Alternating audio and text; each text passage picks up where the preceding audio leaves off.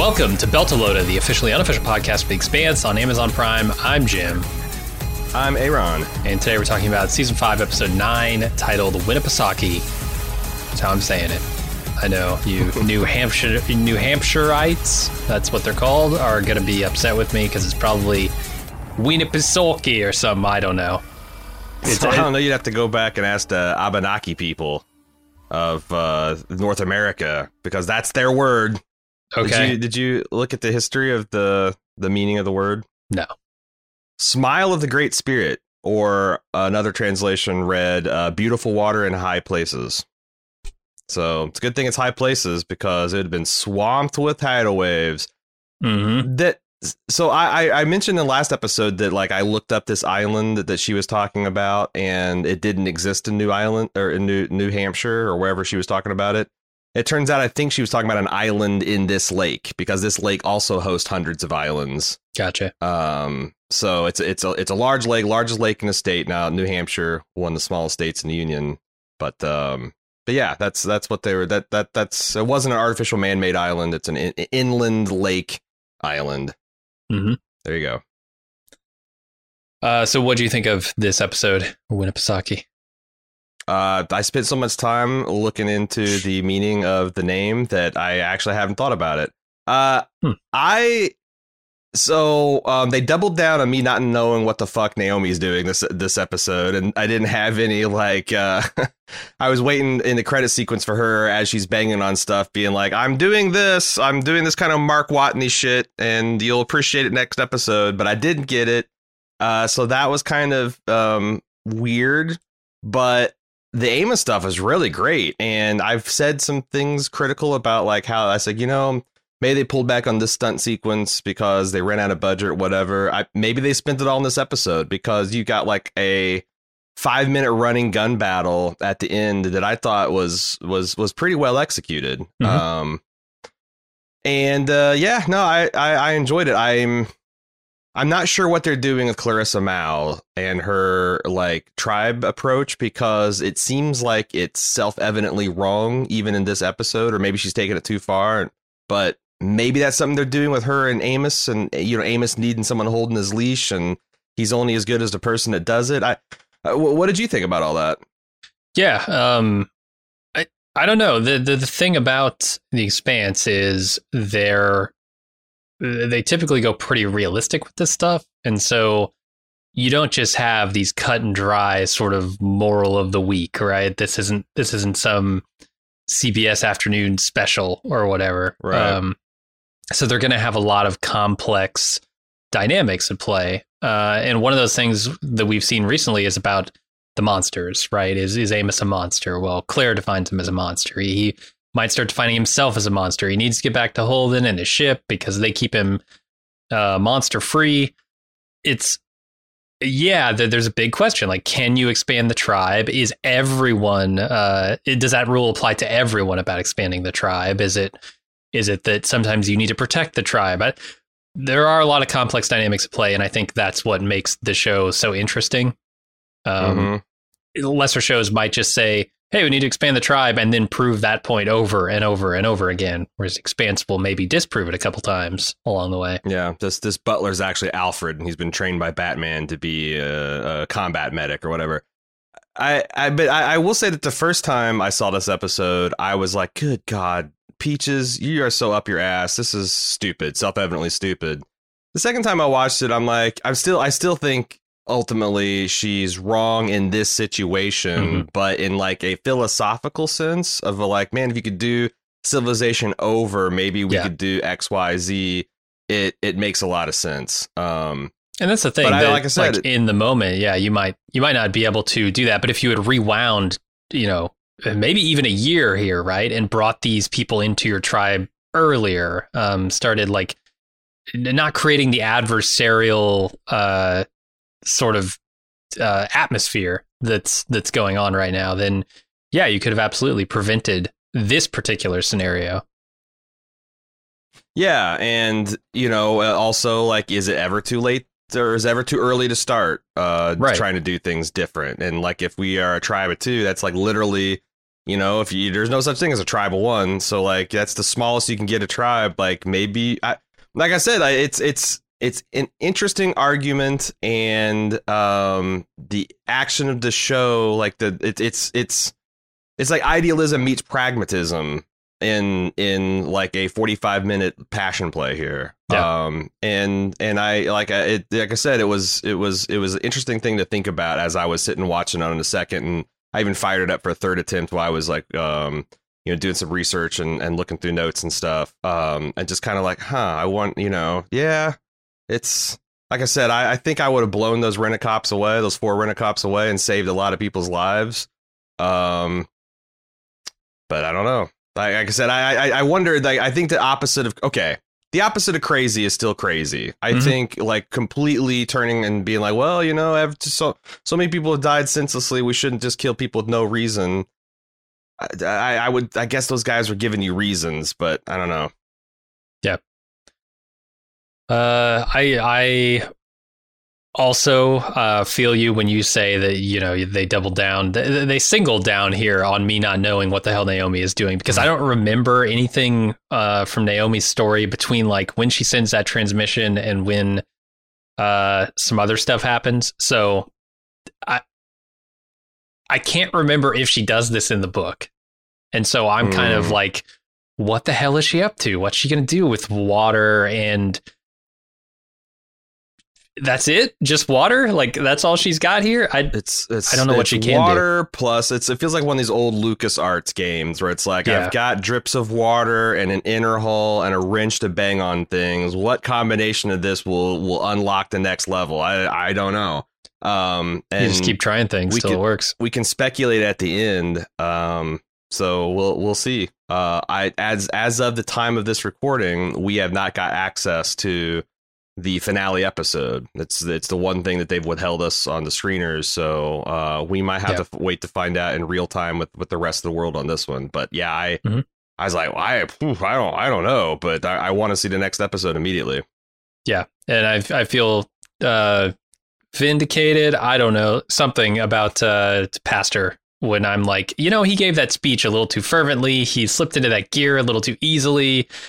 I thought that he was pushing back against Delgado pretty hard last episode, but then he just goes along with everything he wanted, including launching an attack on Palace, which is like the home base-ish of Marco, right? If he has a home base, that's it. So like, and then they wanted to attack Ceres. That's, in my opinion, a step too far. I don't know. No, you felt like you were vindicated. I was reverse unvindicated because I really like Pastor. I thought they could build him into an interesting little a character that doesn't. But he does seem like he's the anti-President Rosalind, where Rosalind goes in there and just starts like backhanding admirals and kicking fleet commanders in the nuts and being like, you will respect the Department of Education. Where this guy is just like rolling over, wetting himself and doing whatever admirals say. And to be fair, it does seem like the public reaction, like, it's one of those things where he's like a first time leader, not comfortable with command. He got his hands on the dial that says pacifism, bellicose, and he keeps turning it and looking back at the audience like, do you like this? And everyone's cheering as the stations are going up in flames. So, and I bet they would. I bet 90% of people on Earth in this circumstance would absolutely want for blood. He's just looking at the wrong audience. It's the leader's responsibility to minimize bloodshed, period. Not give the people exactly what they want, which is lots more of the same. So, another interesting. We should probably just start talking about the episode because I'm going to start like talking in detail about what I like the things about these scenes. If we don't, let's do it. Hey, it's Kaylee Cuoco for Priceline. Ready to go to your happy place for a happy price? Well, why didn't you say so? Just download the Priceline app right now and save up to 60% on hotels. So whether it's Cousin Kevin's Kazoo Concert in Kansas City, go Kevin, or Becky's Bachelorette Bash in Bermuda, you never have to miss a trip ever again. So download the Priceline app today. Your savings are waiting. Go to your happy place for a happy price. Go to your happy price, Priceline. We start the episode with Marco getting some real bad news, I think, about a fleet action, and also, even worse, the status of one Naomi Nagata. being dead, which is surprise. She's not. Yeah, they talk about like him losing ships. Okay, 1 to 2, right? They kill 2 Martian or 2 UN ships, and he loses a frigate or whatever. He lost 5. So there's 5 Golden Bow raiders, which I think so those aren't his ships. I think those are just like your standard Belter warships, which are not, super great. Well, they also said that he lost a frigate, right? No, that there's they engaged 2 UNN cruisers and 1 Martian frigate, and then there's 4 Golden Bow killed, 1 UNN cruiser destroyed, and 1 Martian frigate reportedly lost. So he took out 2 of the enemy ships, lost 4 of his, but they're not his; they're his allies. It's confusing because the Martians are on both sides of this, right? The Martian ships. They're on Marco's side and they're on the Inners side. There's a shadow government at some level behind the belt, but like Mars officially, I don't think, is behind it. But of course, that gets confused later by the UNN as well. Well, the Belters, like the point is, like, they can't afford to lose ships, right? The Belters, they can't have no ships in effect, right? They don't have warships. They have ice haulers. They have utility ships. And they have Marco's fleet, which is substantial, but could not stand toe to toe against probably even half of the combined Martian and I mean, they made that point early on in the series about like the Martians have the superior weapons, but they don't have the numbers. The UN has the numbers. That's the only thing keeping them at a standstill. So if Martians are only giving a fraction of that to Marco, he's not going to be able to stand toe to toe with anybody. And they said, or like 2 episodes ago, an admiral who had full knowledge at this point of what Marco had said that what they just have at the gate is capable of fending off any conceivable attack from Marco's powerful fleet. So I think that Marco is like, I mean, that's the thing. Like, you've done this dashing, daring attack. Like, this is kind of like 9/11. Now, what are you going to do with it? And if your answer is lead the UN and Martians around the solar system, having them pound civilian targets, getting the belt whipped up, then you're probably doing the mission's probably working out pretty good for you. I guess the question is what purpose does that serve? Like, is he trying to create more human shield scenarios, right? Because, like, let's say he does whip up the entire belt. The belt is super pissed off. Nobody's willing to work for the Inners anymore. How effective is this strategy in getting what he wants? And what does he want, I guess? Is he trying here to bring about the extinction of the Inners, period? Is he trying to simply secure some kind of balance of power here? Yeah, I mean, his stated goal is to essentially interdict the Inners onto their own planets. Like, you like the gravity well so much, you stay in it, and then we rule the skies. But I mean, it all depends. Like, if Earth's biosphere collapses, which has been discussed, the belt's going to, and whatever meager agriculture resources they have is going to be real super fucking important. And the Inners' incentive is to not pound all the civilian populations because that, you know what I mean? It's like I can see ways where it's like the Inners can't fully commit to scorched Earth because they need that Earth. They can't afford to scorch it anymore. But that's the thing. I've never understood what is his. And the fact that maybe the Earth and Mars can't survive without exploiting the belt at this point. So if you can just like make the entire belt rise up and pitch a fit and, withhold their resources from maybe that. But what does that look like? Withholding resources? Because let's not forget the Earthers or the Inners, Martians and Earthers built the belt in the first place, right? These people used to be Earthers and Martians. Why couldn't they just, scorch Earth, Ceres and Ganymede and all these places that like the Belters currently control, just remove them from power and replace them with individuals from their societies? It seems like the largest union busting of all time. Like, you'd have to literally, say if there's like 500,000 people on Ceres, what size of a force would you need to pacify those people and remove them? Could you get it there without them destroying Ceres? Can you live with the destruction of Ceres? Like, how, if Earth has 8, as I was saying, it's frustrating because I can't accurately quite understand the solar situation here because I don't understand exactly, you know, how bad is Earth off, how scared, because the UN, it doesn't seem like they're talking about like, oh, God, we have to figure out how we're going to feed people in 18 months. It does seem like they're obsessed and just like, well, it's business as usual. Let's strike back. So, which is strange. And also, it is strange. It is strange. And it's seeming less and less like we got a true nuclear winter situation and more of we just had enough temporary cloud cover to have an unseasonable snow shower. Because like, you know, we saw the sun shining today in this episode. So yeah, and it's is it already winter before the rocks hit? Because like none of the trees have leaves, and like you're not going to blow the leaves off of a tree with, you know, while leaving everything else untouched. And they're not going to drop off that fast from the cold. Maybe it would if you had like this, like, you know, fire cloud, you know, firestorm sweeping through this raw kinetic energy. Well, if you look at it, it's like some trees have lost their leaves, clearly the ones that aren't evergreens, and then the evergreens still have all their needles and stuff. So I would think like some kind of crazy firestorm would take the needles off of a tree as well as the leaves. Yeah, so, you're not wrong. So it's tough, right? Like if it's winter on Earth and then the nuclear winter happens, what does that mean? Yeah. How can I tell the difference?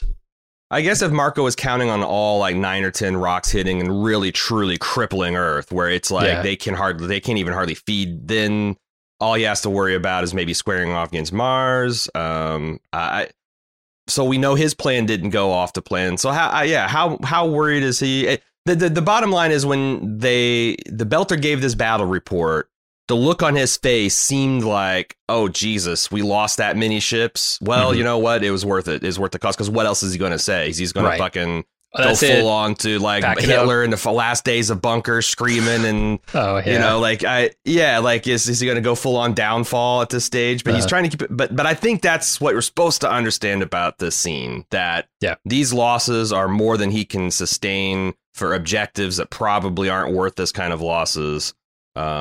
And yet he keeps that, you know, the face of a winner, right? He tries until he starts pounding the table in frustration. But that's the Naomi brought that out of him, right? As she always does. So Alex and Bobby aboard the Screaming Firehawk, and also Holden, Bull, and Monica simultaneously are debating the meaning of this strange signal they got from the chain smoker. This odd comms malfunction that has changed Naomi's distress message into one of empowerment and control. And what can they do about it? Yeah, what to make of it, what to do about it. I don't know that I have a ton to say about that. Like they're kind of just piecing together the things we already know. So, and it's a good scene of smart people trying to work through a problem. I'm surprised that no one. The only thing that I wish is somebody, maybe someone that like Bull or Monica, that would be more skeptical. Probably Bull. Like, hey, what if this is a trap?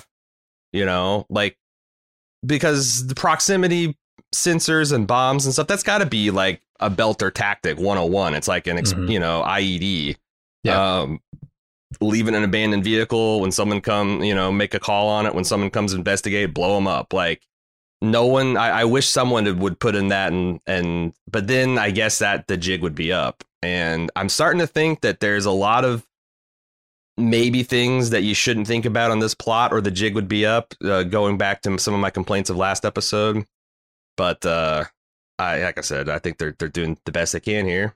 Yeah, the thing I like about this scene is that they are now on the Holden train to the Chetsmoka, right? Like the thing they're realizing here is they're not getting off this ride until they figure out what's up with Naomi. There's, you know, that look from Holden. Bull's like, oh, I'm not sure. We're running pretty low on fuel. And then Holden just looks at him, just glowers at him, and he's like, I'll see if I can do something about that. Do you think there's a time where they will kind of like, you know, 25th Amendment Holden and be like, look, there are 20 people on board this thing. 19 of us have no personal connection to Naomi and hold our lives dear. What the fuck? I get this is your ship, but, you know, no, we are not going along with this. What are you going to do? Draw a gun and kill us all for it? And what are you going to do when Naomi finds out you? All Holden's got over these guys is their goodwill and shared purpose, and he's losing both. So I wonder if there might be like a soft, not like a I hate you and we're going to throw you at the airlock mutiny, but kind of like, hey, Jim, we're not doing this anymore mutiny next episode. Yeah. Which might ironically save them all. Could be. But yeah, the thing that's frustrating is like, well, there's no way to know where we can until we get there. Let's get there as fast as possible. So it's like Naomi probably wishes they would, conserve your fuel a little bit. Mm-hmm. Meanwhile, Naomi tries to harvest some frost from the Chainsmoker's inner hull because she's slowly dying of thirst and rapidly dying of her friend's love for her. What you gonna do, Jim? I don't know. Just it seemed weird to me that she would be like on her way back as she's panting and gasping for air, for oxygen. She notices, she gets distracted by the ice on the wall and she's like, ooh, that looks tasty. She's like standing there scraping it off, dying as she's doing it. All you got to do is step out into the ship for a second to get some air back into your suit and come back for the water, Naomi. Like, I get it. You've been out here a lot, but it's not worth dying over. Yeah, especially since it's like as much exhaustion and exertion she's going through. It's like, man, she's got to be squirting out more than that few drops of water in sweat. But that too. Thirst is a paradoxical son of a bitch. You'll get to a point where you're so thirsty you drink seawater, even knowing that it's going to kill you just because you can't fucking stand it no more. However, it's like, and as I was watching this for multiple episodes or multiple times through, the second time I remember leaning forward and be like, I'm going to pay attention to everything and I'm going to figure out what she's doing. And she looks up and she sees this like bare patch of wire on one of these tamper resistant or remote control things. And I'm like, that bare strip of wire. OK, you got to remember that. Nah, it doesn't matter. She's just going to use it to rig into to tap into her helmet to sensors and stuff. I could figure out what she's doing by the end of the episode. Yeah. Same here. Amos, Peaches, and company stealthily approach a mansion on the Island Estate neighborhood community under cover of darkness. We kind of do this kind of flyover where we see the layout of the neighborhood and we end up keying on a particular garage, a space garage, it turns out. I can't remember if the name of this ship is the same in the books. I'm pretty sure it's not. If I had to guess, the name of the ship in the book is something penis related because that's what the Corys like to do. Really?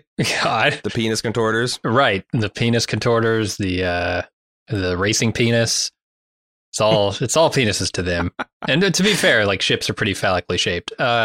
It would be funny if Ty and/or Dan's penis was tattooed like the Razorback. That dot pattern, history of flight. Of one side of it.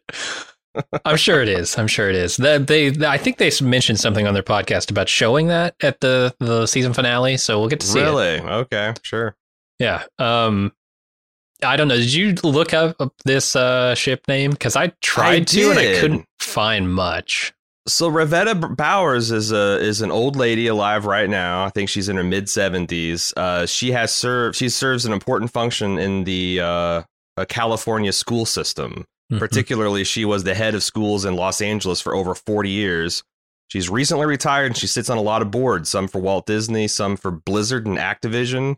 So she's like cashing in on a lifetime of civil service. I don't know whether this is someone who is a good friend of Dan or Ty's or someone in the production or it's someone that they think has done a lot for their community. But like, I don't know. Like, it's possible this lady is famous in the 24th century for some kind of education. This is some kind of charity work that they're involved in. But like, that's what I found out about her.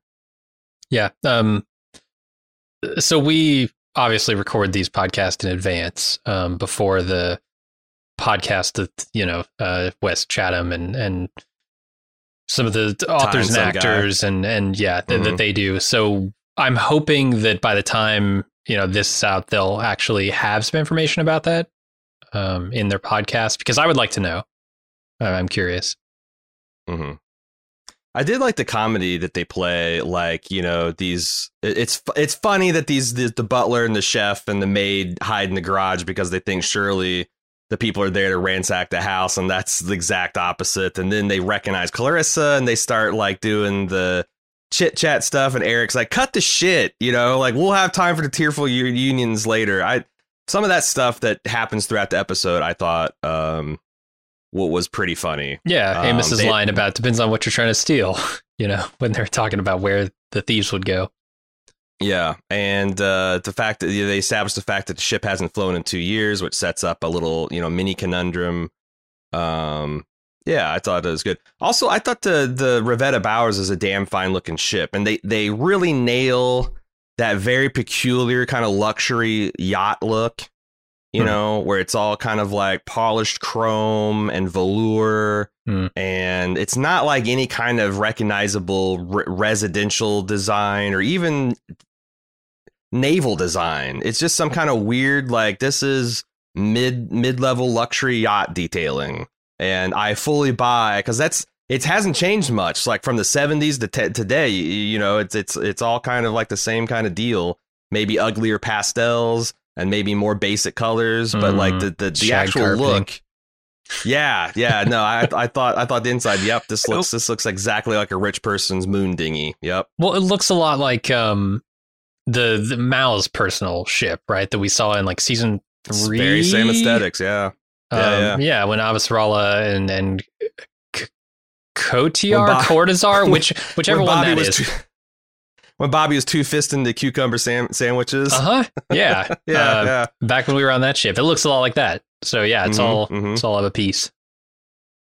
So the UN strikes back at the Palace Station like they were threatening to last episode, causing people on Luna to cheer, but Avasarala to flip her shit on Admiral Delgado and resign her position in disgust on the UN cabinet.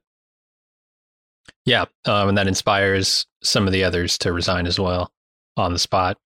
Wow. Yeah, this took a turn, man. I thought that this pastor guy was going to hear all sides and come down on the school teacher side, which is probably, compassion, maybe understanding the emotion of the situation. No, he's going full on war with potentially even Mars. I think they talked about how Callisto is like a Martian installation. If they hit that, they might start a war with the rest of Mars. This is and the Admiral's like, it doesn't matter. They're already complicit. Fuck them, But how will the Martians feel? And this line that that he gives about like, we can't let emotion make this decision is the exact. It makes the decisions for you whether you want it to or not. Emotion is the factor at play here, and that is exactly the point that Avasarala is trying to make when she talks about how this is going to unite the Belters, and you're talking now about uniting Mars against them if they go ahead with this Callisto attack. What the hell? That is a naked appeal to listen to another set of emotions. Like they're saying, "Oh, yes. you're too empathetic and sympathetic, and you're soft." But we have to listen to the angry, bellicose emotions. Like truly taking the emotions out of the equations would probably be a good idea, but that's not what they're arguing for. Well, they're arguing never what they're arguing for. Their own emotions, overriding the emotions of the Belters when they get attacked, right? Like, right. That's the thing, and that's always been the view of the UN, right? It's UN centric, it's inner centric, Earther centric. Fuck the belt. And they're falling right back into that old pattern, which is exactly why we're in this situation in the first place. And the fact that Avasarala is the only one who really sees that, or at least voices it in this moment, is kind of scary, because I thought this pastor guy was better. Yeah, and to be fair, half of the cabinet takes off with her, which I thought was interesting. But like what you're saying is right. Like Avasarala is saying, when she's like, we can't attack these civilian targets. It's like, oh, like Marco did to us. And she's like, what, is he our fucking role model now? Oh, are we just following the terrorist playbook? Is that like, I thought that was such a great response. Yeah. And, her saying that like, hey, in a real politic way, this isn't, Marco wants the belt to be united behind him. But the reality is he's not. There's factions that we could work with if they saw an alternative versus, because that's, if like, if Drummer suggested, hey, we run to the UN and tell them we're on their side, that we've had enough, like Michael Rooker in Tombstone, to bring in a reference we just talked about, like, throw the red sash out. I used to be a cowboy, but no more of this red sash stuff. I saw what they did to your station. I saw what they did with the asteroids. Like if that was an option that they actually believed would work, I 100% think that the Drummer's crew starts making a hard burn towards Earth and Mars, right? Yeah. But both, quote unquote, both sides are ramping up the tensions. The worst impulses of both sides are ruling the day so far. And I also like Avasarala admitting that, like, look, I get it. Like, we've been wondering about Arjun. She's fully now accepting. This episode's about her accepting Arjun's death. She's like, look, I want to take this bastard and throw him up on the hooks and watch. Like, I kind of like too far for my taste. Like, I would love to get his family in there, watch him take his dying gasps as I cackle in delight over. Like, she goes into really dark places and be like, but that's not what we're supposed to be doing here. We're supposed to be doing what's actually going to keep people safe and ratchet these tensions down. They also and this, like, her basic math. This is something that, like, even the U.S. Army's own counterterrorist manual points out, that these heavy-handed responses take for every one partisan you kill, you make 10 more. Yeah, that's bad math when you're fighting an counterinsurgency. Unless you just want to kill them all, like, which seems to be the playbook that Delgado's on, right? Like, especially he just wants to genocide these people at this point. They want to hit Ceres, the largest. Place in the belt, the largest population center, which is Anderson Dawes' home base. And they completely misread. Like, Anderson Dawes is not going to go against Marco because almost no belter will. He's got that big navy. But Anderson Dawes does not like Marco. No. He thinks he's doing, so it's, if nothing else, it's competition to his power and ambition. And you can exploit that. It's a frustrating scene, but it is. It reminded me of our conversation that, the silver or lead conversation we had last week. It's like, I don't really judge too harshly beat cops that, like, street toughs roll up with a gun to their head. But these type of professional politicians, it's orders of magnitude less brave and courageous for them to take these moral stands. And you like to see it, not only when they take the moral stand, but when they come out guns blazing about it, too. And I think that they did what they could do, which is like, what Naomi said, all I can do is walk away from this situation. And they do. And it kind of inspires a soft revolution here. Yeah. No, by the end of the episode, I'm definitely like, OK, things are back under control. The pot has stopped boiling. It's not going to boil over. At least for the moment. We'll see how Avasarala handles it. But because I would buy that, like, also she's going to be put in some situations where she's going to maybe have to get her hands bloody, because some people will need to die almost assuredly to wrap this thing up. Meanwhile, over aboard the drummer's faction fleet, Caral threatens Oksana, that's drummer's XO, unless she toes Marco's line and obeys all orders given to her. She's really really nervous about the drummer's infamous anger here. Yeah. I was pretty sure that by the end of this episode, we were going to see, Oksana tell drummer about the situation. Of course she does. I wonder how long, there's more to talk about this, other scenes, but I wonder how long the peace will be kept here on drummer ship. Especially now that she knows. Caral seems to be doing everything she can to divide the crew. Like, look at the crew's faces when they're ordered off the bridge so they can have a private conversation. This is no longer a family. This right. Obviously reads a suspect to all of them. But now it's like, she's keeping secrets between the two, which she knows is going to divide them. And this crew being divided suits her purposes because, if they're all united against her, they could just throw out an airlock and do whatever the fuck they want. And I think, I'm not. Obviously, Caral is no fool, as drummer later asserts. But I do think she doesn't play. She doesn't really play this as smart as she could. It does seem like she presses her advantage way too often. Yeah. I noticed this thing like and Tony Soprano. I've been watching Sopranos in my free time, and I'm on season 2 where he's trying to consolidate power from his Uncle Junior, Uncle June. And he's like just a real shit to all of his uncle's former lieutenants, like berates him and calls them names and stuff. And I'm like, I mean, I get it. He's a New Jersey gangster, right? But the whole time, like, this isn't good politics, man. You should like maybe try to like treat them as your dudes now. And they're going to be really like maybe resistant to that. But like if you treat him, because Uncle June was kind of an idiot and it was just tough working under him. I don't know, maybe play a little bit of a softer touch. But I don't know, maybe gangsters. Maybe that's one of the problems with gangsters. They just don't have the capacity for a light touch. Yeah. The only problem with gangsters, of course. No, you're right. She definitely does come in here stomping around, breaking things. But, you know, when somebody feels that they're untouchable, like a Tony Soprano or like a Corral in this situation, the second officer or something of the leader of the Free Navy, like she probably thinks she's got a pretty strong shield here from the consequences of any dissent or any chaos she's sowing.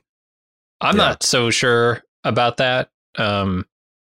And none of this is happening in the books, so I'm up in the air on this, but I really don't think she's long for this world. I feel like Drummer, you know, she has her gun taken from her. I think that's an indicator of where things are going, right? Right. And I felt really bad for Oksana being put in this position, too, because like there's really nothing she can do. Like if she openly resists, then, you know, like if you don't follow your orders, you'll be a foe of Marco, which you guys just decided 2 episodes ago wasn't what you wanted to be because you'd be spaced. Someone else would be picking.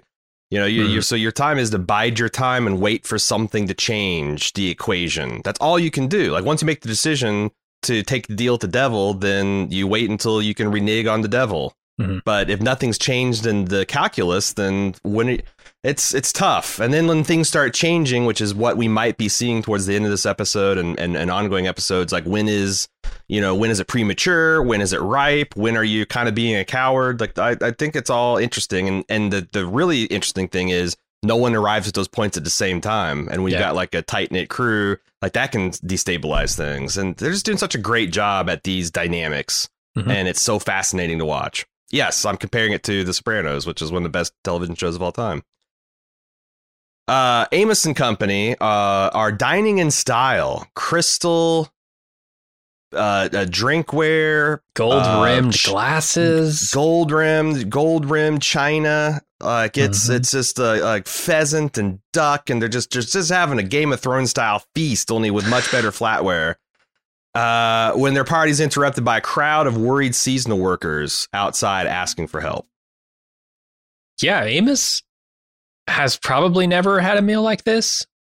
Probably never eaten off dishes like this. Probably never been served a meal. Almost certainly, if you're talking about like this. Yeah. Yeah, I'm just thinking like maybe Eric has, right? Because he's the king of Baltimore or whatever. But like, right. Amos left before all that happened. So, and he's been out on ice haulers and just out in the verse for a long time. Even a brothel on Ceres isn't going to, you know, with the high roller table isn't going to give you this kind of service. Yeah. Hell no. So yeah, this is probably a unique experience for him, which is cool. But also weird, I'm sure. Especially like as the earth goes to hell around you to have this meal served to you on literal silver platters. It's crazy. I bet it feels kind of like a last meal because that's kind of their situation. If they came here, they used up as much as their batteries as they could of the helicopter, and you know, what are they gonna do if they can't get the ship working? And when you know these people roll up to the gates, the gate, whatever here. I just love Eric telling this old lady to fuck off. A lot of foul language, a lot of fucks in this episode. A lot of them coming from Eric. He's got a foul mouth. He's such a pissy little dick about everything, too. I love it. You know, I do, too. It's like he's just got no fucks, no patience. Like he is a gangster. He's not trying to be, he's not trying to pass off as a good person. So he also comes across as a little bit of like, sort of I forget what the term is, but like he puffs himself up to look bigger than he is a lot of the time. And you can see there's this dynamic between him and Timothy, right? Where Amos is always kind of taking the lead, and he's always sort of deferring to him. You get the impression that when they were growing up, that might have been the situation too. And that even though he's this powerful guy within Baltimore, that dynamic comes back into play when they get in each other's proximity. I think Amos is the big brother in this relationship. Yeah. And there's always that kind of energy that is brought to the table. Mm-hmm. I started to think there's a couple things I really like the comedy here with Eric's like soberly assessing the battery situation with the freeze, and like the butler's like, yeah, we're also almost out of food, and then there's this like long pause. He's like, oh, but you're welcome to as much as you'd like. It's this passive aggressive, like, you're eating all of our food, you assholes. Also, and the butler, I can imagine the butler trying to say that to Mao or somebody, right? Like, oh, we're almost out of food, like trying to limit their consumption, their gluttony in any way. It's like this guy stepped out of line if he's talking to Mao, and he thinks he stepped out of line here talking to Amos, but like he's probably like, if you tell Amos we're almost out of food, he's going to start rationing, he's going to start making a survival go of it. But this guy instinctively reacts as if he said something wrong that he's going to be fired for or punished for.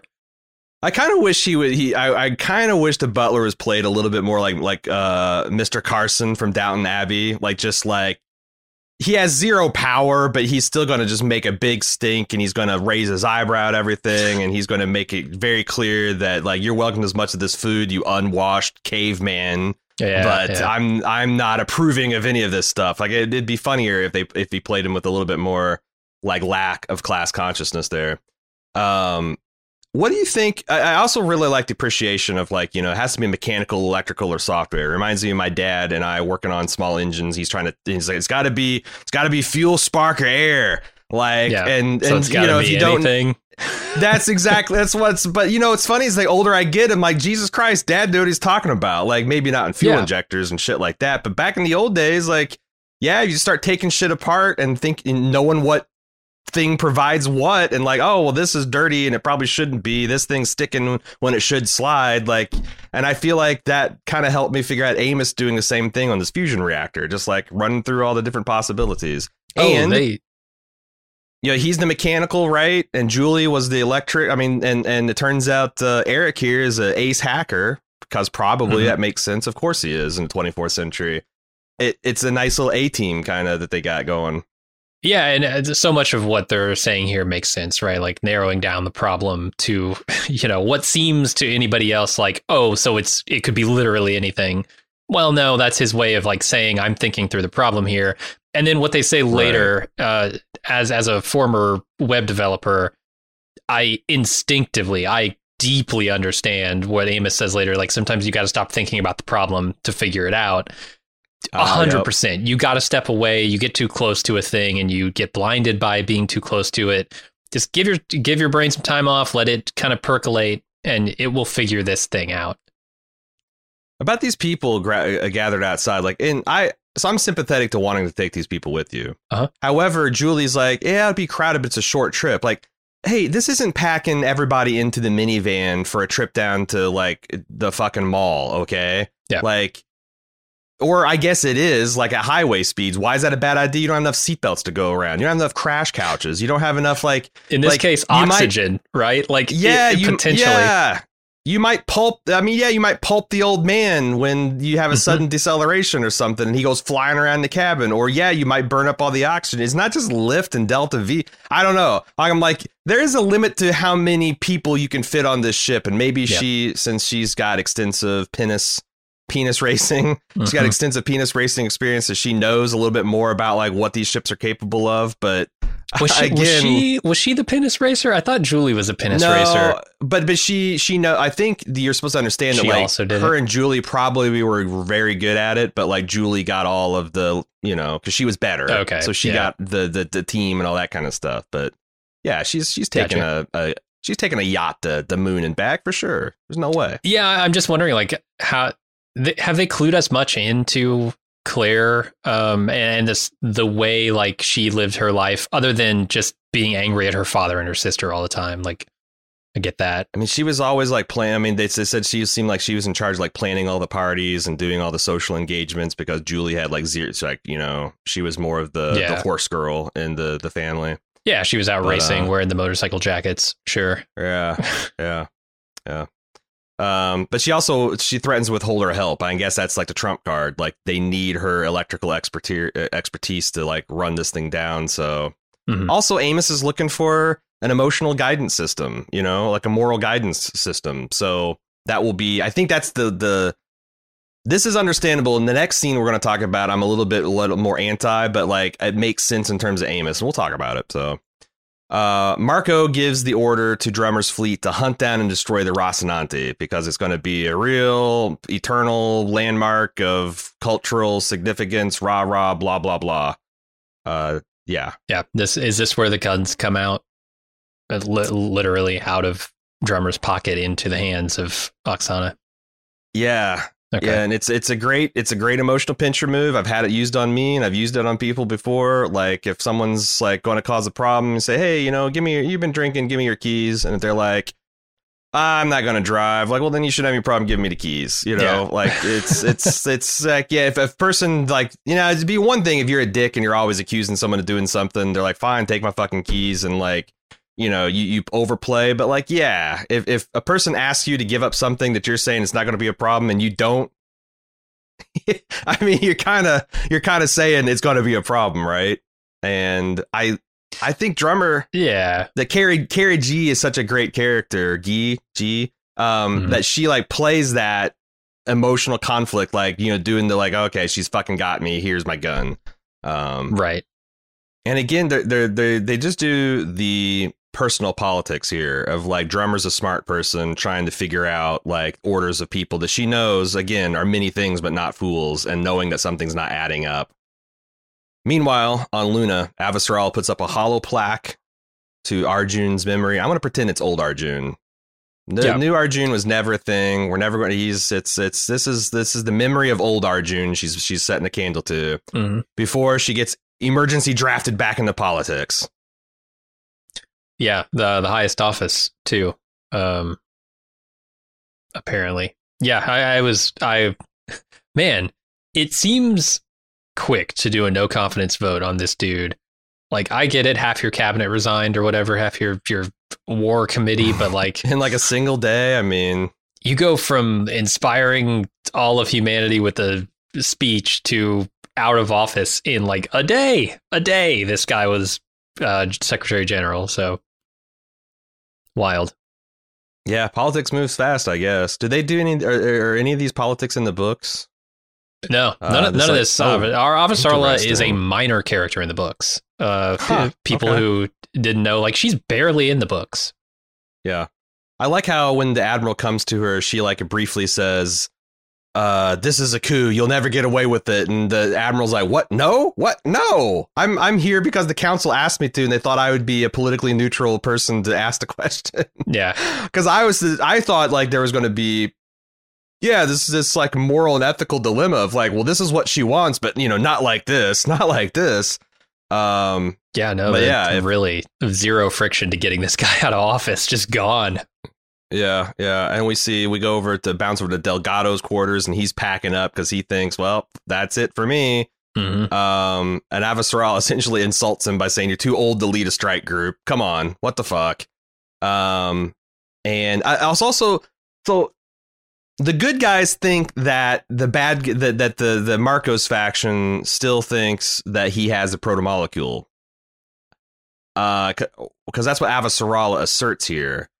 Is that because James Holden is kind of keeping some of this stuff a little close to his vest for some reason? And why? Why would he not immediately report back to Bobby / Avasarala that the protomolecule has been neutralized? What purpose does that serve him?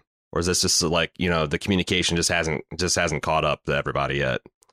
Wow. Is it really the case that you can oust the Secretary General faster than you can communicate something to Earth from the belt? It might literally be true. It's like isn't a several hour delay for light to go from Earth to Mars? Probably. I just, wow, several hours is all it takes to oust a Secretary General, huh? Holy shit. I mean, I guess if half the cabinet leaves and the other half, like, you know, because in Earth, 25th Amendment, we talked about it. Sure. You only need it like half the cabinet to go along with it, and it's kind of instantaneous at once it happens. So, I mean, there's a lot more to it, like, but for these purposes, I think it could happen pretty quick. Mm-hmm. She also raises the threat of asteroids, which I guess I had thought was completely off the table now once they got the Watchtower working with the Sentinel system. But like, she thinks it's still, you know, I've been kind of dismissing those things when people have asked in feedback, but Avastral herself could be she's just twisting his arm. That's the other thing. Could be that she's just like putting up a bunch of what ifs to scare him into compliance here. But yeah, then we got the long awaited punchline to the joke. And boy, this joke, I don't know if it ever used to be funny. Is it a joke? I guess he was technically it qualifies as a joke, but it was not funny. Yeah, I think it's like in other times where it's kind of a joke that like, these people, we deprive them so much that all their stuff is shit. Yeah. Yeah, it's one of those things where it's like maybe it's a funny joke and it's structured as such, but it's only funny if you don't really examine it. It's only funny if you have callous disregard for an entire portion of humanity. Yeah. We get another of those sick shots of 1/10 the gravity alcohol pouring. I always like that when they get the CGI out just to fill some bottles and glasses. Moon booze. Hell yeah. Moon booze. Drinking some 10th G moon booze. Oh boy, you can taste the difference in gravity. I wonder if I bet there's places that do. I bet there's places that like advertise like that uniquely peaty taste you can only get from lunar regolith. Oh, God, I would not want my booze anywhere near regolith. Can you imagine like the mouthfeel of a regolith infused booze? No. Yeah, because isn't the whole idea that like on the moon everything's very sharp and like asbestos glass? No. Yeah, it tastes like cancer. Right. My teeth used to have enamel. It tastes like colorectal cancer. Yeah. Anyway, Amos's activities repairing the shuttle, rather, are interrupted once again by outside forces. Instead of butlers and scullery maids, this time it's armed private security goons attempting to do a little robbing and stealing of their own. Oh boy, What a confrontation. What do you think, Jim? I'm with you. I'm with you, Claire, or I'm with you, Peaches. What she's saying makes sense, right? Maybe it's not the time and the place here and now, but like, when is? If not now, when? You know, you got to start somewhere, and yeah, it comes back to bite them immediately, but also you gotta create a path forward that doesn't just involve violence, and like that's kind of like the theme of this entire episode, right? Is like that inclusion of the tribe. You know, even against like the idea that this could come back and bite you, some kind of perceived like weakness or the kindness that you're going to show to people could be exploited. You know, when do you start? When is the perfect time to start? And if you wait for that perfect time, you're going to miss so many other windows where you could have started. And things are going to get so much worse until then. Here's my analysis. Like Amos, because at first I'm like, why is Amos going along with this? But then I realized Amos's arc is that he doesn't like if he feels like someone else is a better person than him, he just defers to their judgments. We've seen it with Naomi, we've seen it with Holden. Like if he respects you, and I think Clarissa has gotten to that point. Peaches has gotten to that point.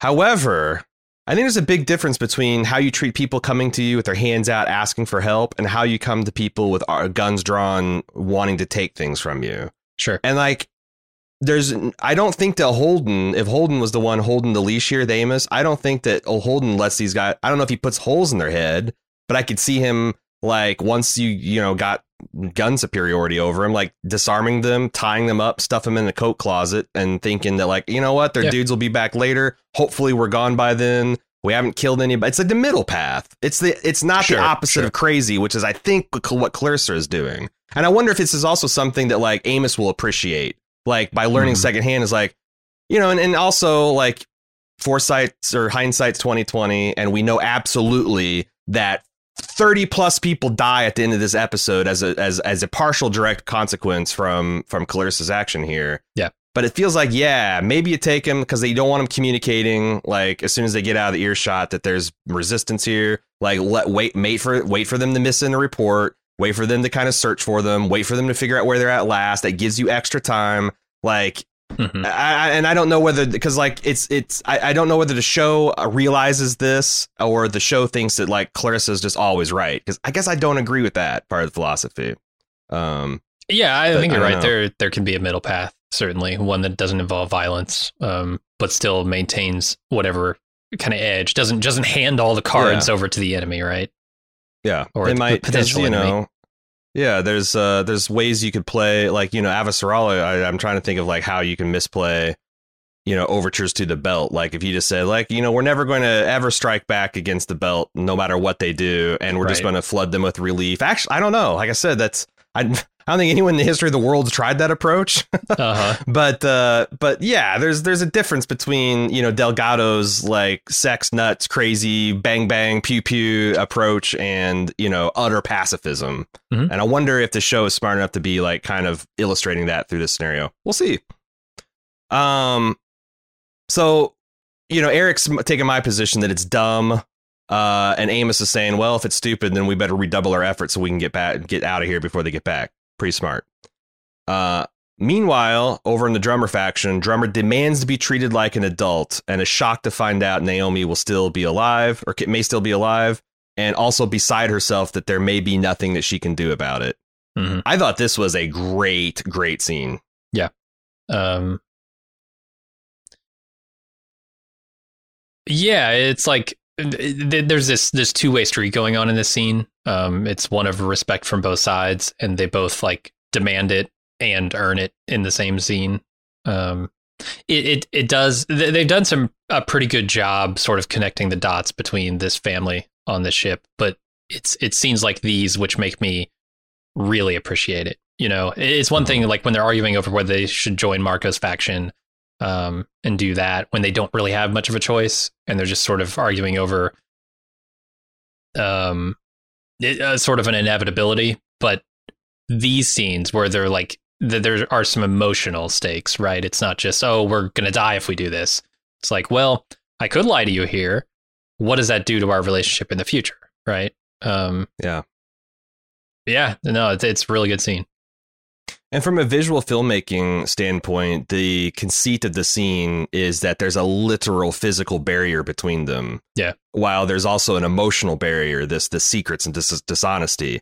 And I love the way they use that, where Drummer is like, you know, accusing her of keeping secrets. And she's like, you know, is it so unthinkable that if I'm holding something back, it's for the greater good? And then continue to like drill into that. And Drummer's like, you know, why can't you treat me like an adult? Like this guy killed my mentor.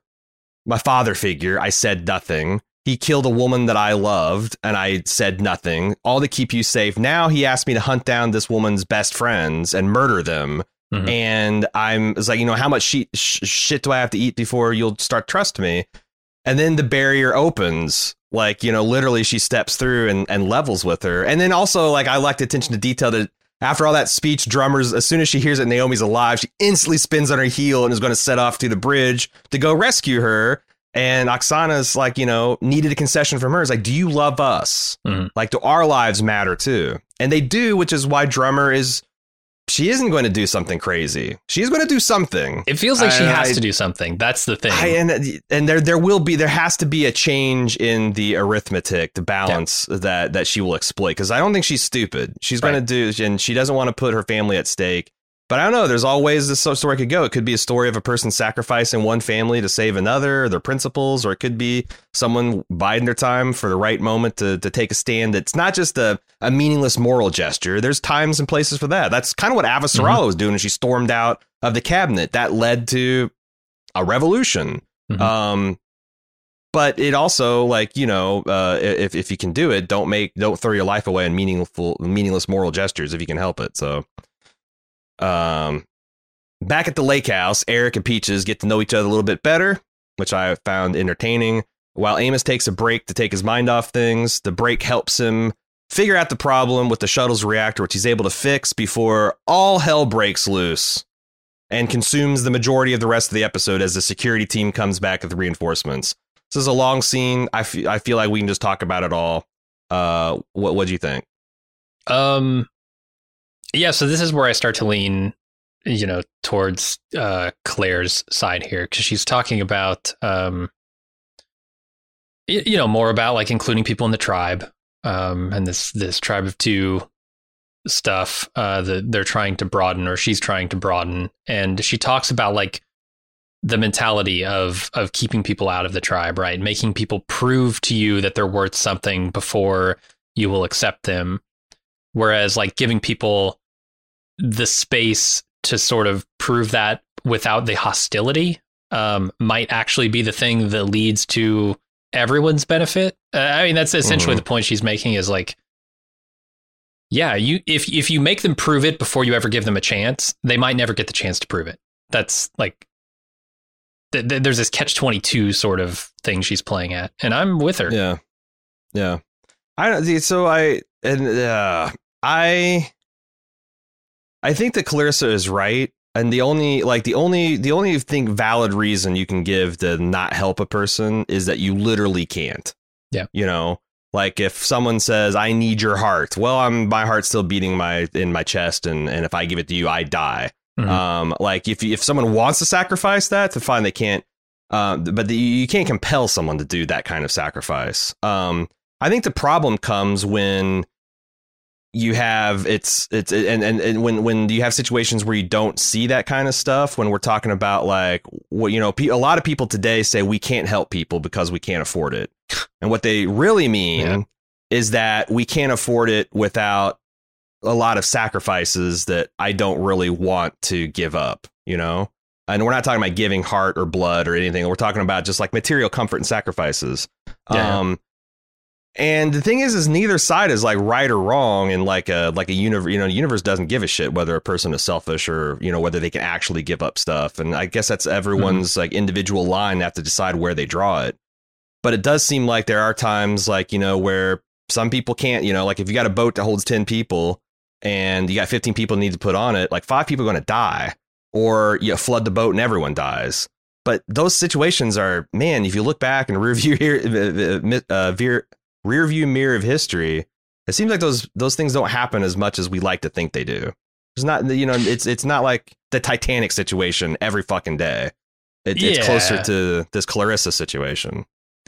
Yeah, it's the context here is interesting to me because you're talking to the daughter of one of the richest men in the entire solar system, a girl who from birth has been pampered beyond imagination for a guy like Eric. And Eric himself has been shit on by life, you know, and he's made the best of what he can of that. But like, he was not born with these advantages. And like, I don't know. This is the crazy thing about Claire. She's gone from that person who, you know, sees all those benefits as just like sort of taking them for granted. I think, you know, she didn't have her father's love, but God, all the other things she had, to someone who like sort of appreciates, I guess, you know, the idea that, oh, maybe my father should have been contributing more to the people of Baltimore. You know, perhaps he didn't need 15 space yachts and a house in a New Hampshire lake with another space yacht, and you know, research facilities on other planets and or on asteroids and the belt. Like maybe he could have given up a little bit of that so that the people in Baltimore could have eaten for another day. You know, like that's the kind of shit where like maybe we should, you know. He might kick us off this podcast. I'm not sure, but maybe we should tax Jeff Bezos a little bit more so that the homeless have a place to live.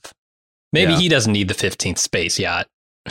Yeah. Or like when there is so much want in the world, maybe there should be an upper limit to how much people. I don't know. Like I said, these are things we're figuring out. These are 21st century problems we have to figure out because, right now all we got's the earth and what we can divide up amongst ourselves for it. The problem I have is that the sentiment here is like maybe giving them the chance, maybe not asking them to, prove that they are valuable in the first place before we give them a chance. We'll give them actually the chance to prove to not prove that they're valuable, but to contribute something else that you never would have got out of them had you been hostile since day one. That a human has an inherent dignity and worth without them having to demonstrate that. Right. My problem is, like I said, is like the only reason to not help a person is if you physically can't, like some kind of Titanic situation. That Clarissa's pulling all this shit in a literal Titanic situation. Sure. Like this boat is sinking and also armed men in another boat are coming and shooting at you to take your boat. Like, these people don't belong in a tribe. They probably need to be. That's what I'm saying. But I don't know whether the show. I feel like just by showing that and the fact that I have that interpretation shows that like they're thinking about it. But like, like I think that, Amos is crazy. Clarissa is acting crazy. Holden is like there in the middle, like, maybe, but maybe I'm also a little more psychopathic than than Clarissa. Maybe that's possible too. Anyway, there's a lot of this. I really like Eric and Clarissa's talk. There's the one that's the funny one that we already kind of talked about their like tribe of they're growing the tribe conversation. But the one where he's like, why does he call you Peaches? She's like, I don't know. Why do you call him Timmy? Because that's his name. Should I ask about that? Probably not. I wouldn't. Yeah. Yeah. I just love that. Like, there's like probably so much mysterious backstory that they're just, don't let a little bit of the mystery be with Amos for sure. Yeah, for sure. What did you think about the stunt work? Because that's like the majority of the episode. Like they get him in a real pincher move here. They're taking fire from the front and the back. Superior force, superior position. They're fighting this fighting retreat. It seems a little foolhardy on Amos's part if that the guys with guns have been turned away and you've said, hey, they're coming back, and you're just out here on a smoke break or whatever, right? Like you're just sitting out, no cover, no nothing, just hanging out, having conversations. People are flirting outside. It's a little weird that they wouldn't be. You are screaming at the horny street toughs to like stop being horny street toughs and get up on the roof and keep a lookout. But yeah, I mean, sure. I don't know. I might want to keep everybody inside. Take your break inside. But there's a lot of like really cool stuff. I like this pincher maneuver, this flanking. I like sort of this run and gun chase down the hall. It's really cool. Amos with the shotgun is sweet. I have some questions, maybe complaints, questions bordering complaints for later. But what do you think about it? I thought it was great. There's a couple points where I thought Amos got shot. And I'm like, what? Because he seems like he gets shot a lot. Yeah. But I think in subsequent watches, what happened is a bullet hit the masonry right beside him. And that masonry like kind of like shattered into his face, like blinding and stunning him. Then he stands out in the open and then goes like, ugh, like he's been shot 5 times. Doesn't he? Oh, I see. I thought somebody else? No, someone else gets shot like 5 times, but he does go out in the open and staggers around. But I think it's because he's been blind and stunned from that the thing. Because it was a little bit hard to see, and of course you got to always remember these review copies. It's they're shitty. Yeah, little shitty, and like when it's really dark, it can get a little bit muddy. But I thought, like it's a big shot, like mostly one take. On this big sprawling set and like, watch them kind of move undercover and hustle everybody along. And like I said, do this kind of execute this fighting retreat. I thought it was really well done. I even thought it was a smart idea to have, Clarissa butcher those 12 dudes off camera because I think they're out of ways to make that look cool. Agreed. I have questions around that, though, because every time we've seen Claire use her implant, she immediately drops to the floor, passed out cold. She does in kind this of this episode. Time too. She drops down to the floor and then gets back up, seemingly totally fine. Gets into the pilot's chair, launches this ship, and then just gently falls asleep as they're rocketing toward the moon. Like it doesn't track with what we've seen before the effects of this implant. And I don't know if that's because she has different settings or something, and she only needed like, I don't know, light dose to murder 12 people. She did the light. I feel like that there's been a little bit of, I'll give him a little bit of leeway, because what she actually did is she got drug onto the ship and put in a crash couch, and she had to push a couple buttons. And if she didn't, she's going to die. So she had adrenaline, a little bit drips of adrenaline left in her system. I don't know. We've just never seen her be coherent after that in the past. But and to be fair, it seems like she didn't have to do much but push a button. The other problem I had is when the ship takes off, it like vaporizes the estate. And I'm like, well, how the fuck can this? But what I realized is they probably have all kinds of like ways to shunt those fumes away. You gotta wait for the fucking doors to open and those things. And Eric is like, fuck this, I'm not waiting. He slams the button.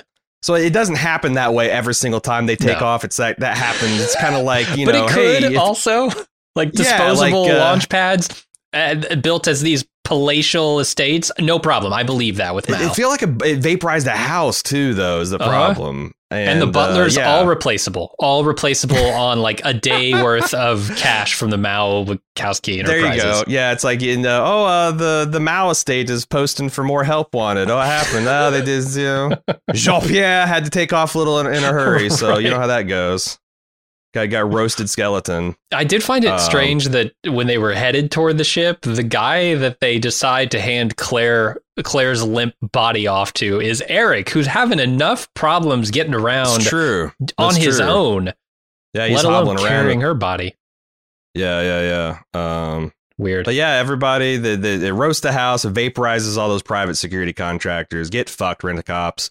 Everybody kind of more or less passes out as the ship achieves orbit. Except for Amos, I think he climaxes. I feel like this lighting and background is what they used on the poster for this season. Like Amos staring out at the hatch and seeing the sun coming over the wounded Earth. That's the poster shot right here. We didn't talk a lot about it, but I really like Amos and this. I don't know her name, but Eric's lieutenant. Right hand woman. Like what they said about leaving Baltimore, and initially he was afraid till he found a place to fit in, and him realizing you never start from scratch because you never fully leave everything behind. You take parts of that and those things that made you successful in those environments. You just find your place that those skills plug into, and you don't have to ever start from scratch. I thought that was a pretty cool way of looking at things. And I don't know, she did some standout work this episode. I wouldn't mind seeing more of her. I think they patched her up. Oh yeah, he. I mean, the seems like he was working on her. Yeah, he stabilized her is what I got out of that situation. Okay. Really good 0G pantomiming too. Like him pushing her stomach down and her raising her arms out to make it look like she's floating. I thought they're really sweating those details, and I really unironically appreciate it. It makes me feel a lot better that you guys are continuing to work on those things and selling that stuff. But yeah, I think that's it. We also have a final scene, or I guess two final scenes. Marco visits Philip once more to emotionally provoke him, this time with the knowledge that his mother's not only alive, but she saved herself just to abandon them again. Bullshit. Philip knows this is not true, and I think that's why he's thrashing around so angry, is because he's still in the web of Marco, but also knows that he's talking a bunch of bullshit here. Yeah, I don't know exactly. I haven't quite got a pin on what Philip thinks and feels. When he realizes he's backed the wrong horse, because the thing is like once he makes that realization, then he's just a cold-blooded killer of millions and millions. And that's a huge psychological incentive to not face the truth. Holy shit. If I've ever heard one, and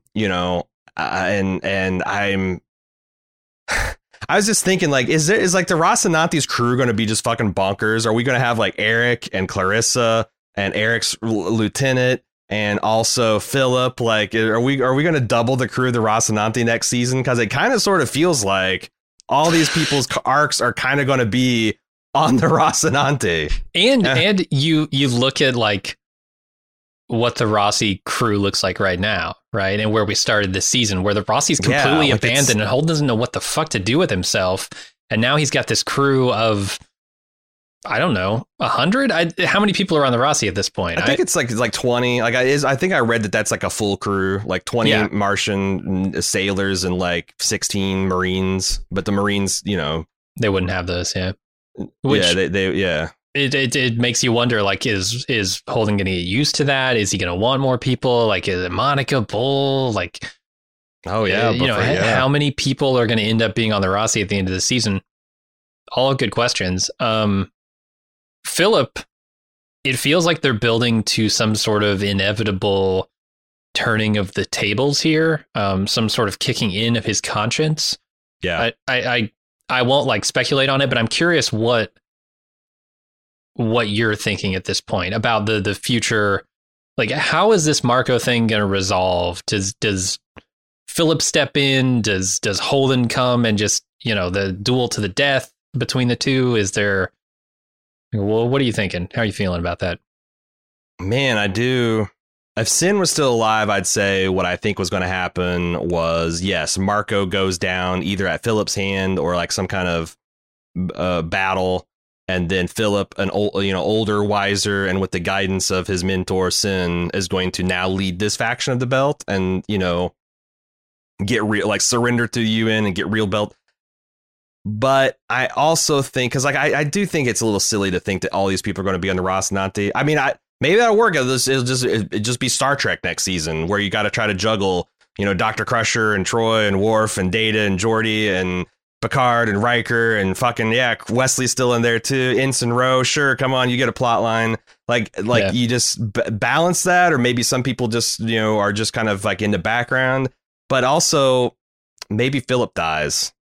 Like he takes out his father, and that's like, his penance for all the sins he's done, and he's kind of like an innocence that sacrifices himself, especially if he did that, like some kind of like what was Avasaralis' spy guy, Cotiar? No, either Cortazar or Cotiar. I can't remember which is. Well, one of them is the crazy protomolecule guy, right? But like if he did some kind of like public on channel like sacrifice to save like the inners, man, that seems like it'd be a moment that you could, it reminds me of like I was listening to Dan Carlin's Countdown to Armageddon, that the first Christmas in the trenches, where spontaneously on Christmas Eve, all the troops from the German and the French and English side came out of their trenches and sang Christmas songs and gave each other gifts and stuff. Like that could have been the end of the war, probably. Instead, both sides viciously cut down and said there will be no more celebrating Christmas or peace on earth or goodwill towards any man in these trenches. So but some kind of moment that Philip could engineer and some kind of sacrifice. Like there's not a lot of people that could do it, but Marco's own son. So I don't know. That's what I'm thinking. You going to tell me which one's right?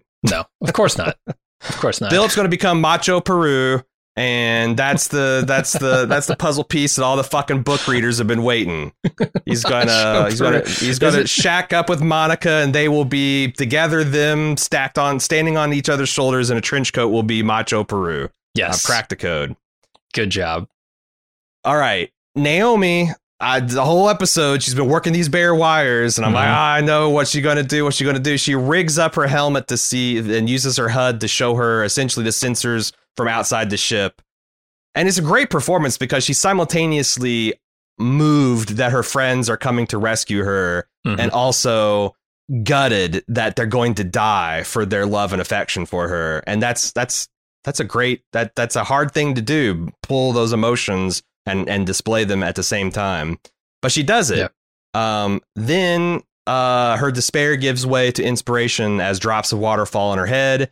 And she grabs a tool and with firm resolve goes into the inner hull of the ship and starts banging on things. And so is this in the book? Because I kind of want to ask you what the hell's going on, but if you know, then fuck off. So here's the thing. It might be in the book, but I legitimately don't remember. Like everything after Naomi gets this message out until the resolution of all of this stuff. I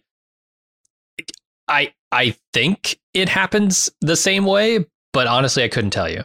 So, what is she going to do? What is she going to do with water? The only thing I can think of, I don't know. Like short circuit some shit, malfunction. She can short circuit some proximity shit. sensors. Can she hook up water and squirt it outside a nozzle, like reroute it to some kind of like waste exhaust and induce the ship to spin in some direction? What does that get her? If she spins the ship, it's still going to blow up in her friends' faces. Like, right. Can she take liquid and write on a window? I don't know. Because the only thing I can think of is like she can drink, which she needs to. She's dying of thirst, but that's not going to solve her immediate problem. The only thing I can think of is water also has a lot of mass and it can be a reaction mass. Mm-hmm. You can somehow turn it to steam, vent it to the outside of the ship, get it to do something that's not supposed to be to kind of show that it's, I don't know, like, is there a universal spin you can put on a ship that implies distress, like stay away, or yeah, some belter symbol, like they do with the hand gestures, except ship gestures. Like, wait a second, this has got a quarter twist with a half arc rotation. This is the standard belter. Stay away. But you got two Martians on the ship that's approaching, right? It's not going to help. So. Right. I don't know. I'm really at a loss. Can you shoot out water to spell like SOS? Like 3 long streams of water, 3 small. But then they already know she's in distress, right? That's why they're coming to save her. So I'm saying it's something. She's banging on pipes and not in kind of a rhythm. It just feels like it's like the kind of rhythm you do if you're banging it as hard as you can. So she's trying to break shit. Trying to shake off some water. I assume, like larger quantities of it. So I don't know. I guess I'll be a little disappointed if she just shorts out these tamper resistant things, because like if you can short out a tamper resistant seal and deactivate it, it's a really bad tamper resistant seal. Yeah. I don't know. But that's the end of the episode. I'm as puzzled as you are. Loud rhythmic banging. All right, we've got some feedback this week. It's all from 507. Because 508 hasn't dropped yet as of the recording of this episode, 509. So, it's going to be all stuff that's like not super plot relevant, though it might give us like perspective and questions that we had. Maybe it can give us some answers. Yeah, things like that. If you would like to send in feedback to the show, and actually this is a good time to do it because we're probably going to be watching episode 10, the finale, live with everybody else. So we'll have some time to actually consider relevant recent feedback. Send that into expanse@baldmove.com and we will pick it up for the finale. Yeah, so our expectation for the finale is that we'll have this out Thursday night. A couple of days after, the show airs. If we happen to get a screener in the last week, then we'll probably go ahead and record it, and then you'll know because it'll drop at the exact same time, and we'll explain the situation. But if you come up on Tuesday night and expecting the podcast, it's not going to be there because at this point we don't have it, and probably won't get it. They're holding that finale because they don't want us knowing. They don't want anyone knowing. They don't trust us to know what Naomi's doing, banging on them pipes. Yeah, we couldn't resist the spoilers. We'd have to get it out there. All right, we start off with Matt H., who says, during your episode discussion, you considered the question of whether Marco considered Tycho Station a target and whether he had interest in its destruction. The answer to both questions has to be absolutely yes, considering his plan and what would have happened had it played out. The code written into the Rossi to destroy it does so via reactor core malfunction, which creates an explosion of nuclear proportion. The Rossi's docked at Tycho Station, and it would have blown in its dock with all of Tycho within the blast radius. Marco knew all of this, so Tycho being destroyed was part of the plot. Which, is that strange? If destroying Tycho Station is part of the plot, he also wanted to personally assassinate Fred Johnson? And he would have all of his compatriots and collaborators on Tycho Station at the time? Maybe it was to decapitate the leadership so they could effectuate the getaway. I mean, that's like always a good, to take out decapitate the leadership at the other side. And the plan was for all of his loyal people to get away on that thing. So like, yeah, because I was thinking, well, wait a second. What about his people? Are they like really down in like a, fucking Brotherhood Bane from Batman way of like, oh, I guess I have to die for the cause. Maybe. I mean, people roll off the assembly line like that or turn towards propaganda. But like, I didn't get that feel. But this person's absolutely right. We've seen how reactor breaches go in this show, and it is a fucking fusion bomb.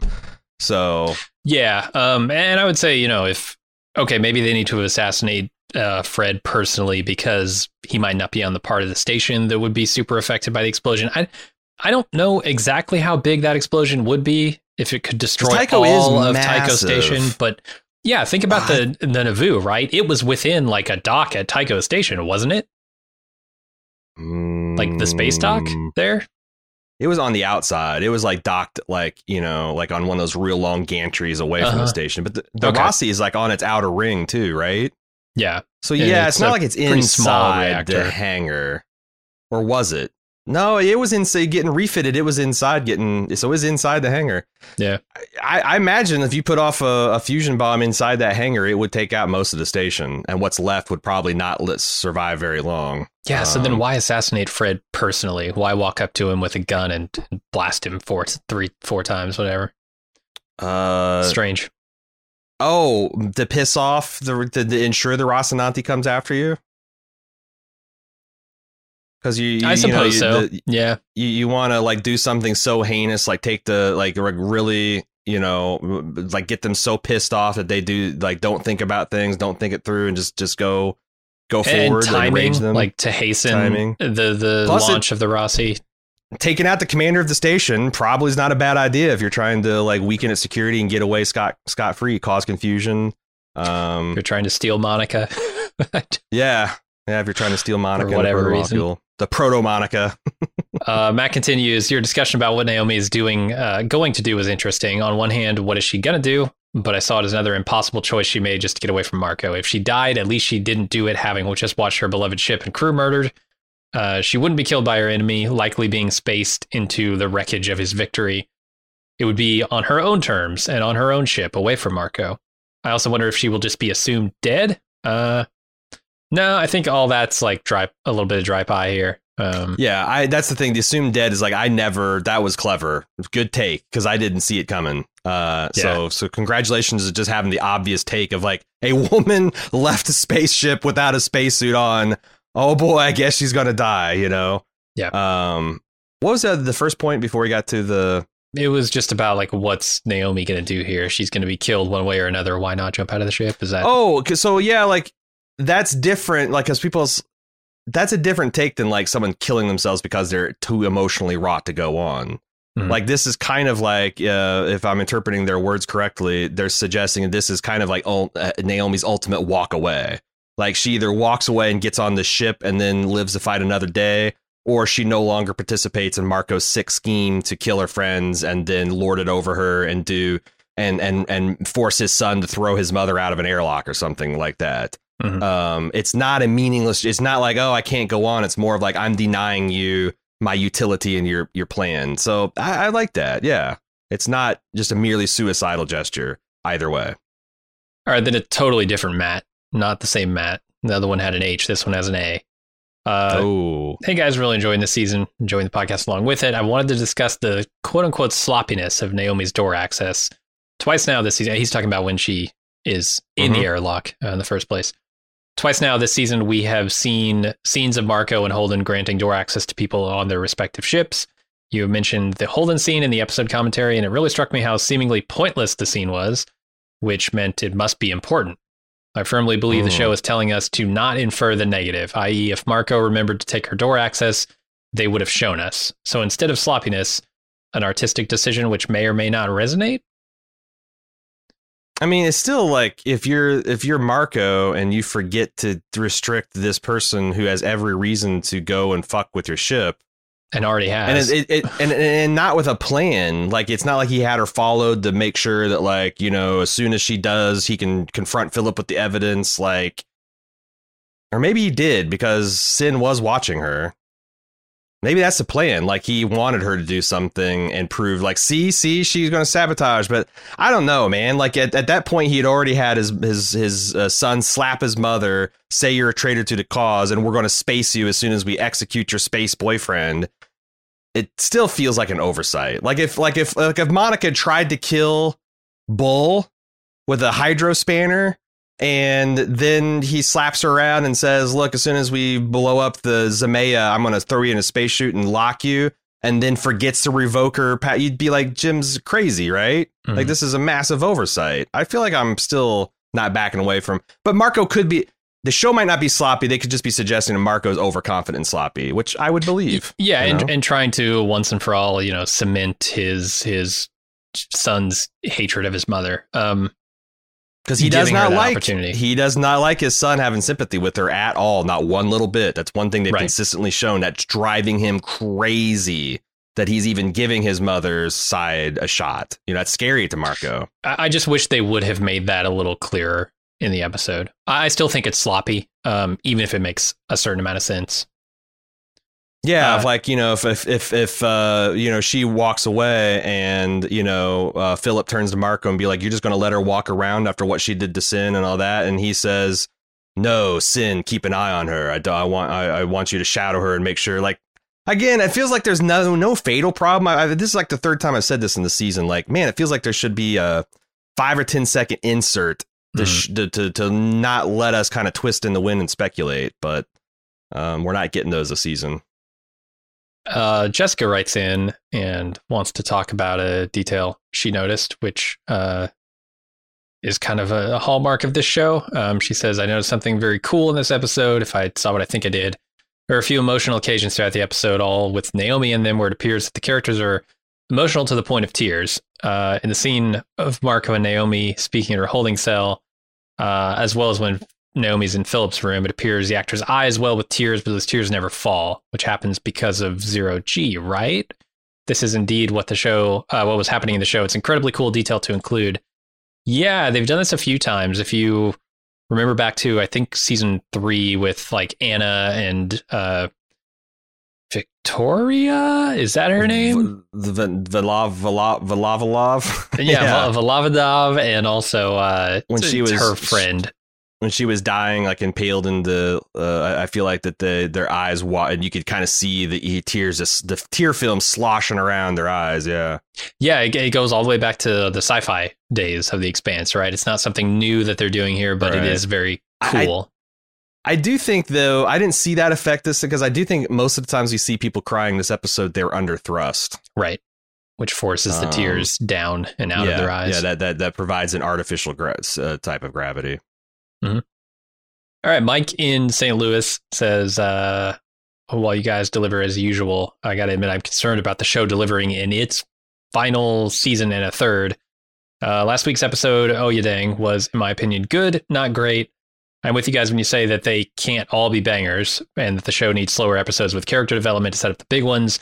But with an estimated 13-ish episodes left in Amazon's rendition of the show, I don't want to spend a lot of time on familial and interpersonal connections.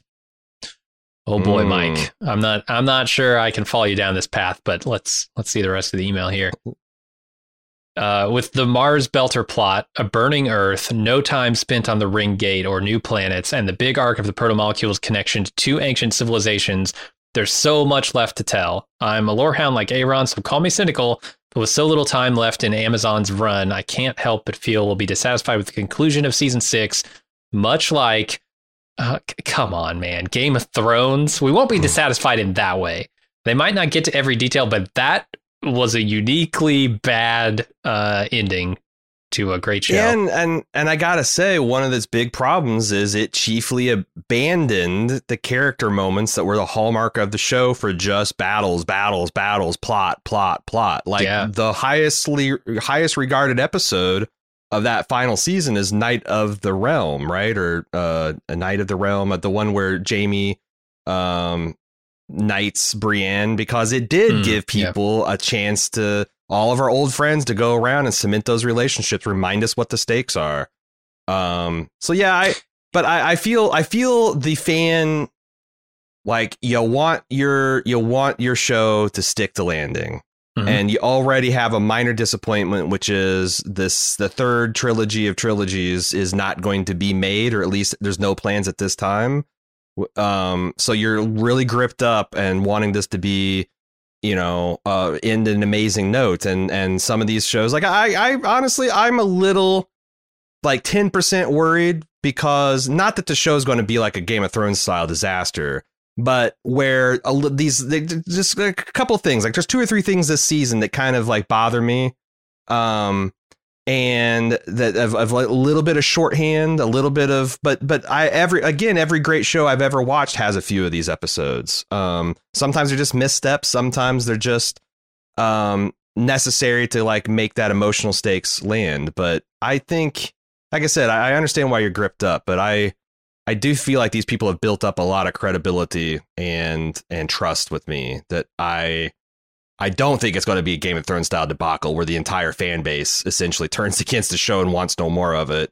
But it could be, yeah. I can't imagine.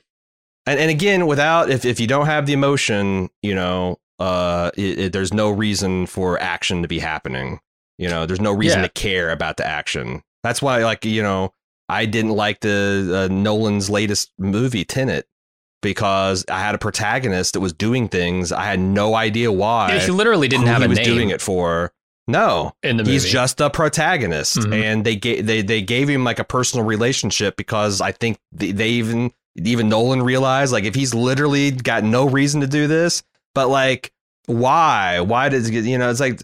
So and then you put that in Inception's a lot of the same movie, but I really cared about Mal and his kids' relationship and him getting back and him grieving his wife and the guilt that he felt over that. Like Memento, this guy's had not just his wife killed, his entire life has identity stolen from him, his memory, and like trying to get that back with that condition, extremely gripping. The stuff with. I'm sorry, go ahead. Mike in his email mentions Breaking Bad as an example of an ending that they stuck. And I think Breaking Bad's ending sticking and landing is largely on the back of the emotional payload that thing delivers. Like, having Walt Jr. taken care of, right? Like doing some of the things he said he wanted to do when he set out on this journey, I think is the emotional payload you needed at the ending of that to make it count. And in the meantime, you got to connect some emotional dots.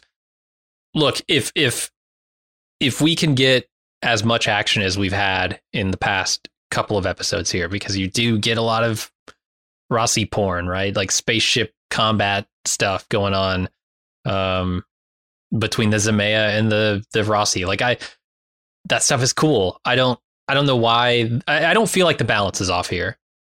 Mm-mm. Especially since and we got this nice long action scene in this episode too. I thought was pretty satisfying.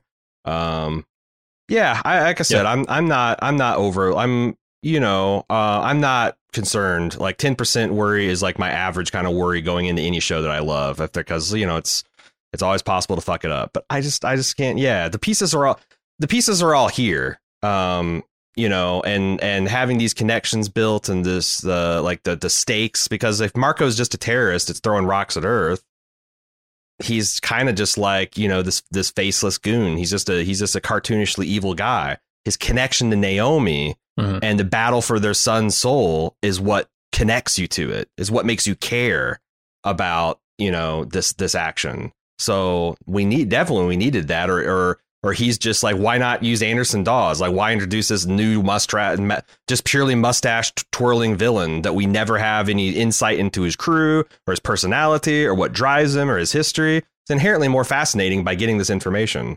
And also, it's a lot sweeter to see Naomi driving him this crazy because it's the one thing he can't control in his whole life. Like her victories over him feel so much sweeter than just a fleet action.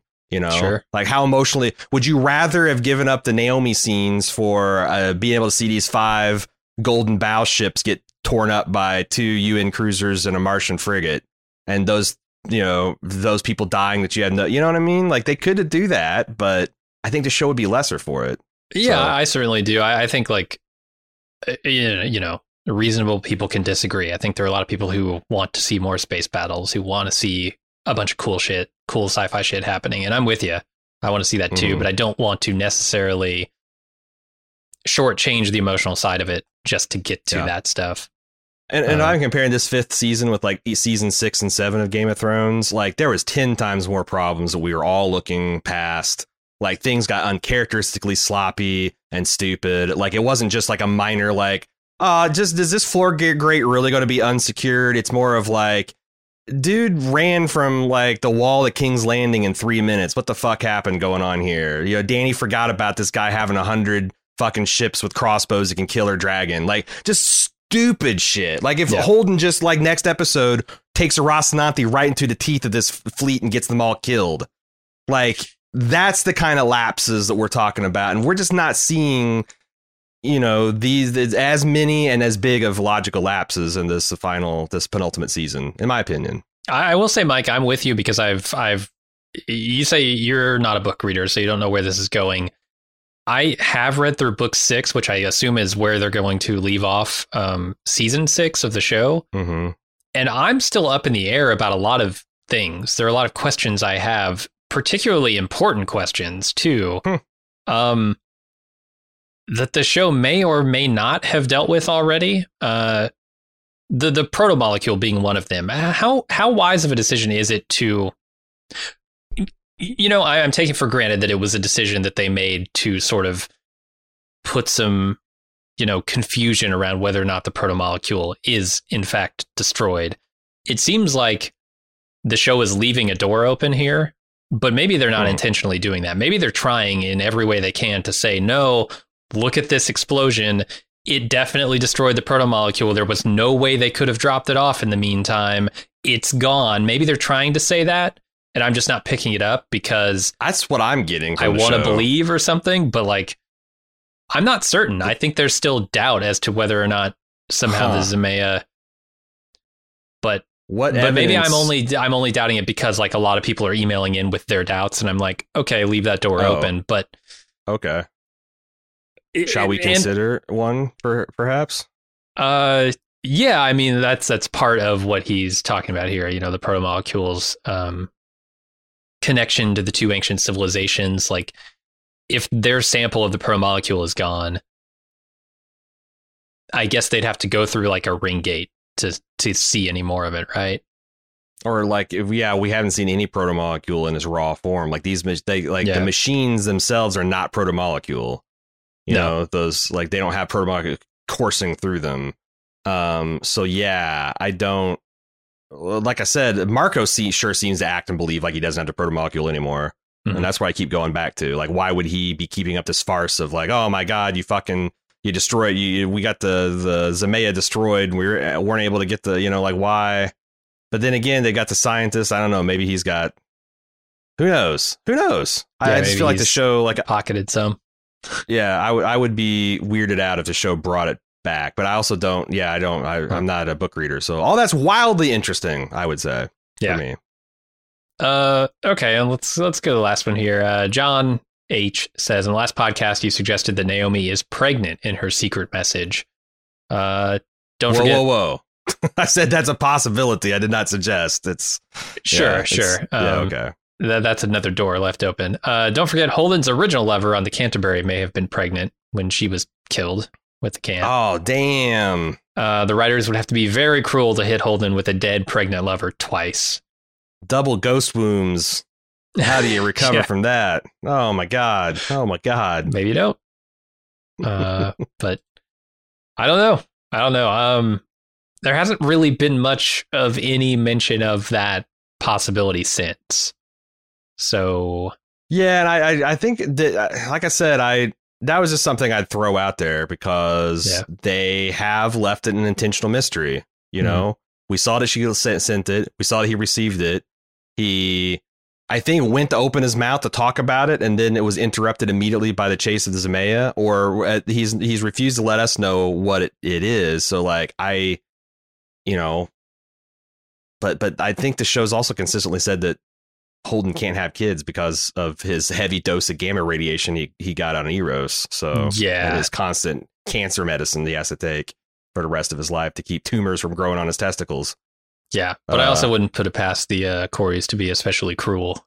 That seems like something they could dip into. Punish Holden. Yeah, for his insolence. I don't know, his naivete, for his paladin bullshit, annoying the party. All right, that's it for the episode. All right. Send us that feedback in for the final episode. I'm not. You want to commit to doing a wrap up? I kind of do. Like, yeah, if you've got going to have a lot of questions going into season 6, I imagine people have a lot. So, like, the final episode will not be our final podcast. It will have the next week. We'll have like a little roundup for feedback. That's going to be a lot of your guys' show. So send in feedback for the finale episode and for our wrap up podcast, expanse@baldmove.com. We'll consider it. And yeah, we're really looking forward to. I'm really looking. It's a long wait. I don't have to wait for 2 weeks for it. Yeah. But we'll get it. And again, final reminder: our podcast will probably be at the following Thursday after the Tuesday that it's traditionally released, to give us time to actually watch it a couple times and get a good podcast together for it. And I hope you join us then. Until then, we'll see you on the next time. And I'm Aaron. And I'm Jim. Later.